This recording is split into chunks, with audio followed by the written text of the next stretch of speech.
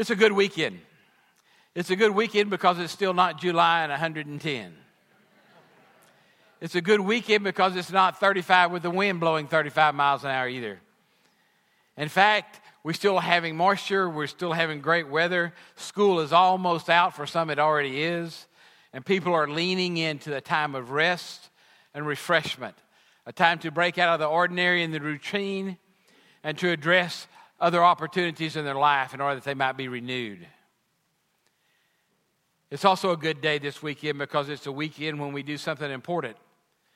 And as each year goes by, it's more and more important because there are an increasing number of people in our world who do not know what it means to be thankful to people who made their every breath possible, who made the benefit of life that we know it real.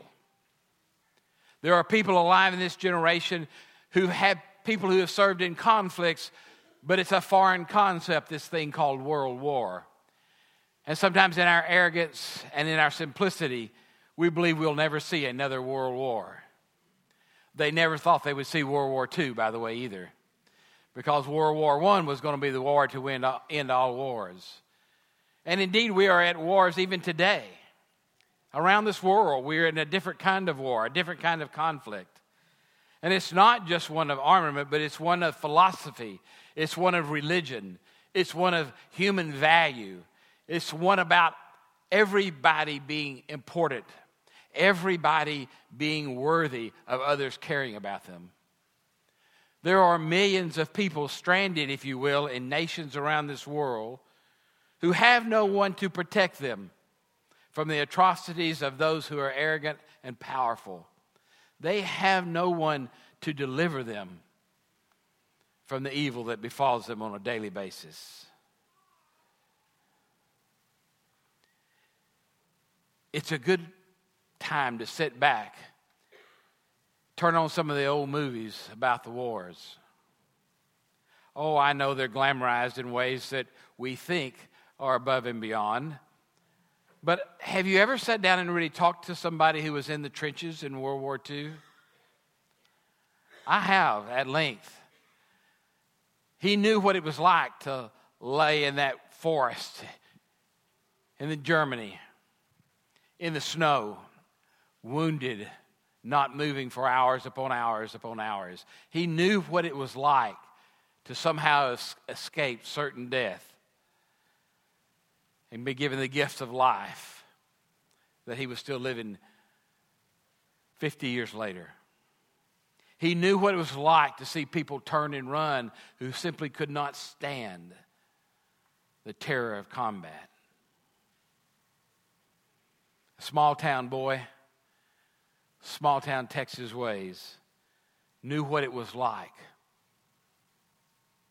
to be in war. I have an uncle who's now with the Lord. After going around the world and doing a lot of that thing they call island hopping on his way to Japan, hardly ever got out of the house after he got back. Never married. Didn't have much to say about anything. And when a young teenage boy would pester him to come and join the rest of the family or come go with us, we're going somewhere neat, he would say, "No, I don't really want to go, Douglas." And I'd say, "Come on, Kenneth, let's go. All the family's going to be there."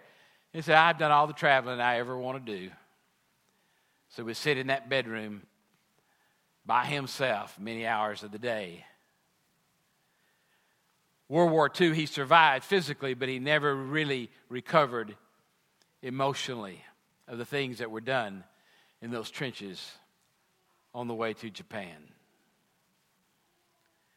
Freedom gained, freedom protected, freedom guarded. It still goes on today. But it seems much more distant than it used to when so many family members were coming back without legs or without arms, or so many family members were not coming back at all. But it still goes on. Even though we're better isolated from it, we still see those among us who are much younger who are still trying to recover from PTSD, who are still trying to get their life back internally as well as externally. So yes, I will tape probably every show on TV that's about some conflict or some war, and I will turn them on. And in the midst of some of those scenes, I find tears running down my face. I wasn't there, but I know many who were. And I know the reality that they depict is more real than we want to mention. And I will shake my head and wonder at how they did it. How do you do that? I don't know how you charge that hill mounted and littered with machine guns who are raining death on you all around, and people are falling like flies. I don't know how you do that. And in some recent movies, they've captured how people had to overcome their fear and that terror. And yet they drove on as a group. Individuals suffering, but as a group, they would not fail because the people back home were depending upon them. They were depending upon them to protect them from the evil that surrounded them and threatened their very existence. So sure, I'm going to watch them. And I'm not even going to feel bad about it. When it shows John Wayne doing something corny, I'll just say, get another one, John. Some of the more brutal ones, some of the more realistic ones in recent years, however, usually rob me of words and just leave me staring in amazement. I'm inspired by those stories, and I marvel at them. But you know, that's not the only story of sacrifice that I marvel at or that I'm inspired by. I'm inspired by this book and the stories of real men and women that are depicted in this book. I treasure this book like I treasure nothing else except my Savior Jesus Christ. For in this book, there are stories of the people of God and the actions of God with creation in such a way that I can never, ever forget it. There is an intricacy and a beauty within these pages that leap out toward us and seek portals to enter us so that they might soak into our very being, so that our minds and our hearts might be infected, if you will, with a virus who is God, ready to come into any part of our lives that we will allow. I'm inspired by its stories. I'm also appalled at the way some people use this book and what some people believe about this book. I don't talk about it more now a lot that I've gotten older. I'm not for sure that's a good thing. I don't quarrel with people like I used to in the earlier days about what exactly this little text means or that little text means, because I'm so zeroed in on the reality of this book, this story of salvation and its possibility for all, that it might be shared in love and with grace so that people can grasp it and receive what it has to offer them. And we ask ourselves, perhaps, just like we ask ourselves about those war heroes, how did they do it?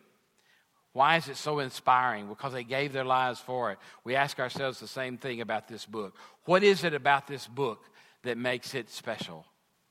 To the people who call themselves evangelicals, I'll tell you it's this, that this book is God's attempt to tell us about himself. Despite what many educated, well-meaning, intellectual persons will tell us, that this is a book written by men and or women. I think it's about a woman or two here or there, but it's mostly penned by men in that day and age. That it's, despite its antiquity and how long it's been around, that it is a book that tells us what we need to hear. That it is a book that reveals to us, by God's own design, God's own self. The spirit that inspired the men who wrote this book, causing them to remember it and causing them to write down from within their own selves this unique book, is a story that captures people and guides us and continues to do so. This is not a book like other books that are inspired. So when the scripture says all scripture is inspired by God, it is not talking about the same way someone is inspired to write a poem. That inspiration is not the same. This book is a canon of books that has been put together and is a veritable truth of God. All we'll ever get. There'll never be another book added to this book of books. Never. If it does, it will not be the same. You say, oh, there's other things that I know there's not. There's simply not. There are people who think it's the same, but they're wrong. And I'm glad to share that with you today if you've been confused by that. People who get confused about thinking this is just a book or just some people wrote it, don't understand this book. They haven't read it and they haven't received it in its fullness by the power of the Spirit. Only the Spirit who inspired this book can help people become spiritual enough to receive it fully. It's an inside deal. Oh, yeah, I can read it, and I can diagram the sentences like I can diagram any other book, and that's profitable for our learning and for our instruction. But only when I pray and allow my spirit to be open to God can I really receive its truth. Can I really grasp what it's trying to tell me? Oh, I know I can get some of it right on my own. And there are people who believe in all kinds of things about Scripture and how it's inspired and how we use it. But suffice it to say that it is God-breathed.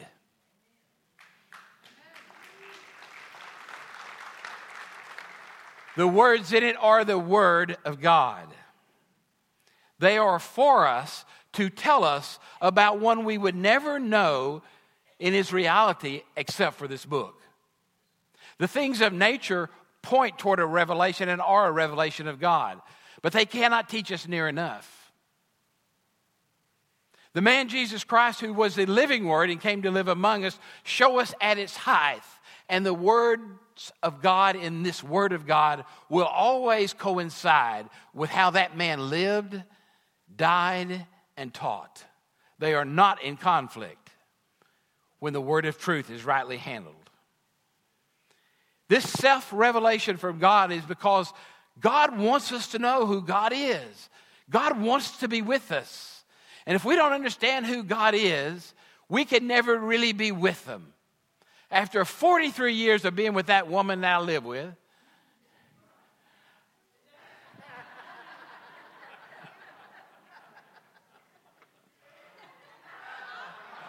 I know more about her at times than she knows about herself. Now, she'll tell you that she also knows more about me at times than I know about myself. And it's true. But if we hadn't lived together and shared who we are with each other and fought through the rough edges together, we wouldn't have that kind of relationship. The same is true with God. You have to understand God over a period of years before you fully know God. People say, well, I've been reading that book for 3 years. I still don't get it. I say, well, you just got started. This is not the newspaper where you can read and get a few facts and tell a story. This is about a relationship that takes time to build. And you don't get that without giving yourself to it and to the Spirit who wrote it. It was God in the Spirit who wrote it through these people. And you say, well, how does that work? How did God get what He wanted written down? Okay, that's what I'm here for today, to tell you exactly how that happened. Now, this self-revelation from God that comes through nature, even through history, and it's personified in the man Jesus who lived on this earth is important because it's that living Word. People inspired by the Spirit, whose minds were full of the Spirit, were influenced to write the words of the Spirit so that all that is necessary for salvation has been shared and said in this book. God did not come to them in a strange way. There are people who will tell you every exact word in this book is exactly the way it's meant to be because it was dictated by God and a person wrote down exactly what God told him to write. I don't believe that for a minute. I don't believe it. I don't believe those people were robots. In fact, Scripture tells us in 2 Peter 1:21 that it was holy men of God inspired by the Spirit who wrote the Scriptures. That's different. You have a cooperation between the holiness of men, fully as they are men, but touched by the Spirit of God, so that they could hear and then write down the words that would tell the story of God. But they were still human. These were not robots. The mechanical theory, or dictation theory as some call it, a biblical interpretation, is too wooden, it's too legalistic. It's not full enough to express what Scripture's intended. It's not touched by human beings enough to be really and truly from God. There are those who also believe in an intuition and illumination theory. And they say, very wise men and women of God were so smart and so studious that they applied a special visit of the Spirit and wrote down what came from themselves in this book. They would say, it's open to us all to be just so enlightened by the Spirit that we too might write what would be Scripture in our minds. And I say, 1 Corinthians chapter 2, verse 14. The trouble with only humans who are wise and more knowledgeable than the rest of us writing this book is that every one of them, like us, are sinful, as it says in 1 Corinthians. Do you want a group of people who are simply sinful people writing down a book because they're smart? If they'd have written it, we'd have been through with it about 2,000 years ago. It wouldn't have lasted the first year. No, we don't want just a mechanical version of God writing it down with a penman, and we don't want a version of just people who are smarter than us writing it down. We need something else, and it is what evangelicals claim today. We call it a mediating version. It is a harmony of divine and human factors. God spoke. He spoke to humans, to people, through their personalities and through their cultures. And He caused them, through that inspiration, to write the truth that God wanted written.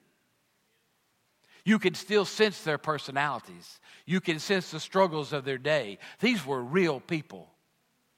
They were filled with the Spirit, and the Spirit spoke to them, and they wrote it down. And we know it's not perfect. There are grammatical errors. There are people who remember one instant different than another, but that's what God wanted because He wanted to prove it was real. Right now, when you leave from this place this morning, somebody asks you, well, what did the preacher say this morning? If there were 10 of you having a meal discussing what I said, there'd probably be at least 7 different answers. The only one that'd be for sure what I said would be God, because I certainly won't remember everything I said. You said, isn't that a problem, preacher? Nah, not really. I'm not worried. If you're here listening in the Spirit will teach you. And sometimes it'll do it despite what I say. Sometimes He'll say, despite what I've written down, what He won't said. That's the way it works. These two factors coming together made up the Scriptures. You say, yeah, but preacher, in 2 Timothy, they were talking about really the Old Testament, right? Yeah, they were. But then in 1 Peter, we also read where Peter refers to Paul in the same way that he refers to the Old Testament writers as writing Scriptures for the people. It claims inspiration for itself and for the writings to come that we don't need to know anything about before it ever arrives. And for that reason, that unique time in history when God disclosed Himself through the Holy Spirit to people who were moved by the Holy Spirit and in tune with God to write down the Scriptures we have today, that makes it an incredible, incredible book. And that's why I say they won't write any more of those. I don't need any more books to this book. This book tells me all I need to know to go to heaven. Look up John Wesley and what he said about Scripture and read his quotes. He said, man, I want that book. My paraphrase. I want to read that book and study that book so I'll be sure I'm in heaven where that's going to be. I'm a man of one book, this book. Now, you say, but preacher, we don't all agree. I know.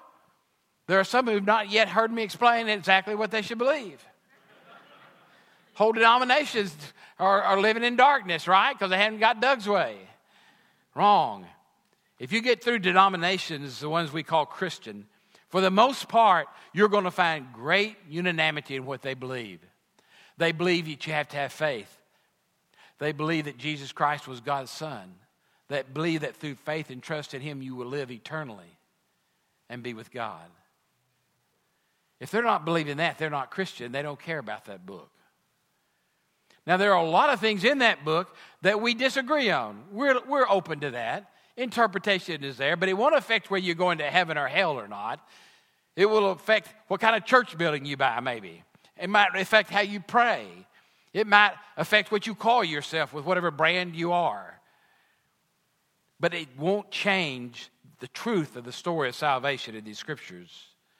The rule of faith is revealed, and the Bible reveals that by revealing to us the will of God concerning all things necessary for our salvation. Now, you say, well, how do we get all these different things? Well, because there is an art to study in Scripture, and there are those who are willing to mine deeper for the truth of God. Whether you're reading or studying or interpreting the Scripture, there are things you must remember. And first of all, and most important of all, I'm going to start with this fact. This book is a progressive revelation. The God of Revelation and the God of Genesis is the same God. But we don't get all we need to know about the story in Genesis. So don't be quoting an eye for tooth to me, please. That's early on in the Bible's history of humankind. Jesus wiped all that out. Don't do what you want to do anyway and then claim, well, it says in Exodus, because somebody's going to say, well, it says in John. And guess what? John is more important than Exodus because it's a later revelation. It's about Christ, our Savior. Jesus fulfilled the law by reinterpreting the law. The book of Revelation that comes out in these books through the ages are not all the same. They change and things are replaced by the fullness. You couldn't stand to hear it all at once. And we couldn't stand to hear it all at once 2,000 years ago, much less 4,000 years before that when God was talking to Abraham, give or take a few thousand years, whenever that happened.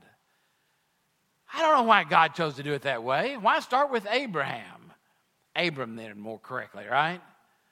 I don't know. Why not just tell everybody at once, God, and get it over with? Why take thousands of years to reveal humankind? I know why that happened. A professor explained it to me in seminary. All I had to do was take Junebug in my hands yesterday. I had to call Rachel and say, Rachel, it's been a month since I've seen my newest grandchild. And I said, so here it is. Either I'm coming there or you're coming here. Which is it going to be? I think we're coming home. I said, I think that's a good idea. Because a month is too long. And as I hold Junebug in my hands, I can do a lot of things with June, but all she really wants to do is hold my finger, mimic my faces, and stick her tongue out and see if I'm going to feed her. That's all she really wants to do. And if she hollers, I just have to get up and walk her. Now, as she gets older and comes to visit, she'll be more like Micah, who will come up to me and speak words that now at 2.5 have meaning. She walked up to me yesterday. First thing she said to me, she walked up, stood right in front of me and said, Papa, I love you. Yeah, that's what I said. After I said, I love you too. Now, that's not always the message I hear from Micah at 2.5. But then there's Miller, who's 6. It's different when I talk to Miller than when I talk to June, right?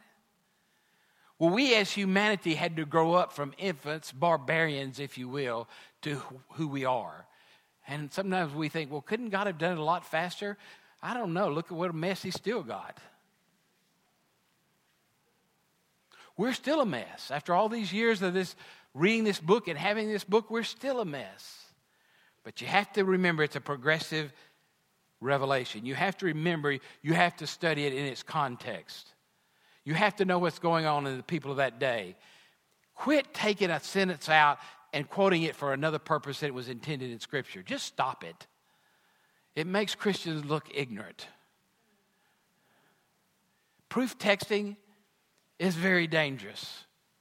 I'm going to tell off on some of my preaching friends. How many times have I gone to a sermon of a particular persuasion and I've left it and somebody said to me, boy, that preacher was really preaching the Bible, wasn't he? I said, yeah, 38 verses he quoted.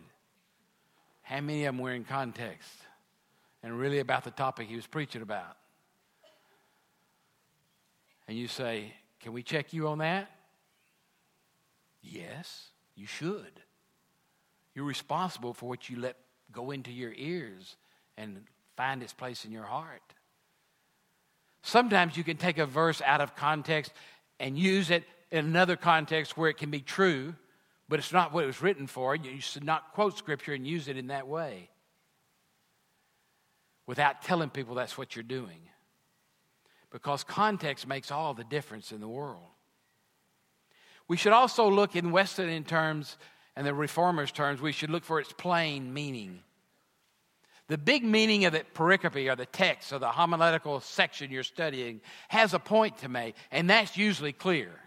Yes, I know we make sermons about the 14 points in the main point. That's if we didn't, y'all all go home. You'd get so bored. We'd be coming up here every morning, just like Charles, wouldn't we, Charles? We'd just come up every morning. Instead, it says, love your neighbors. Bye. Y'all want to know how to love your neighbors, so we start telling you many reasons and ways to love your neighbors, right? We just don't say what the text says, but it says love your neighbors. And love means this. It's the this where you need to be careful. You need to be careful when you're expanding what the main text is. A parable is a parable. It has one main truth, not 13.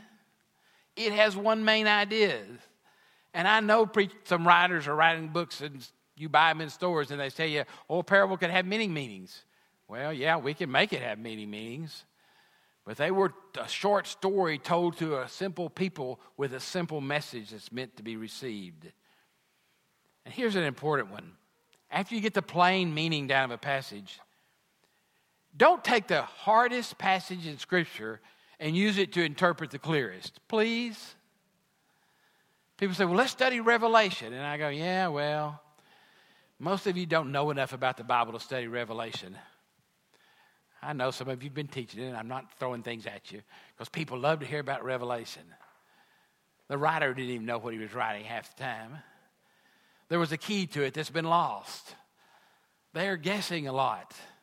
And every time you pay $14.95 for a book about a lot of certain dates and stuff, you're just encouraging them to be foolish.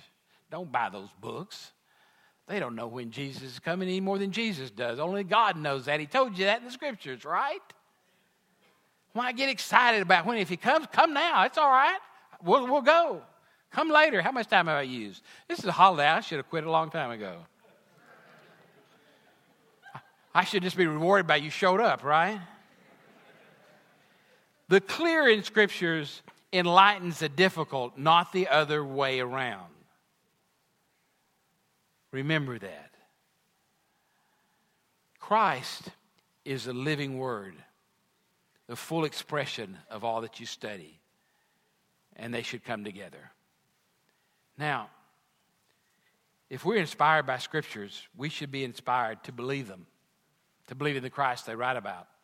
We should be inspired to follow our Savior. We should be inspired to tell others. And as long as we're being so inspired, this book will only get older and older.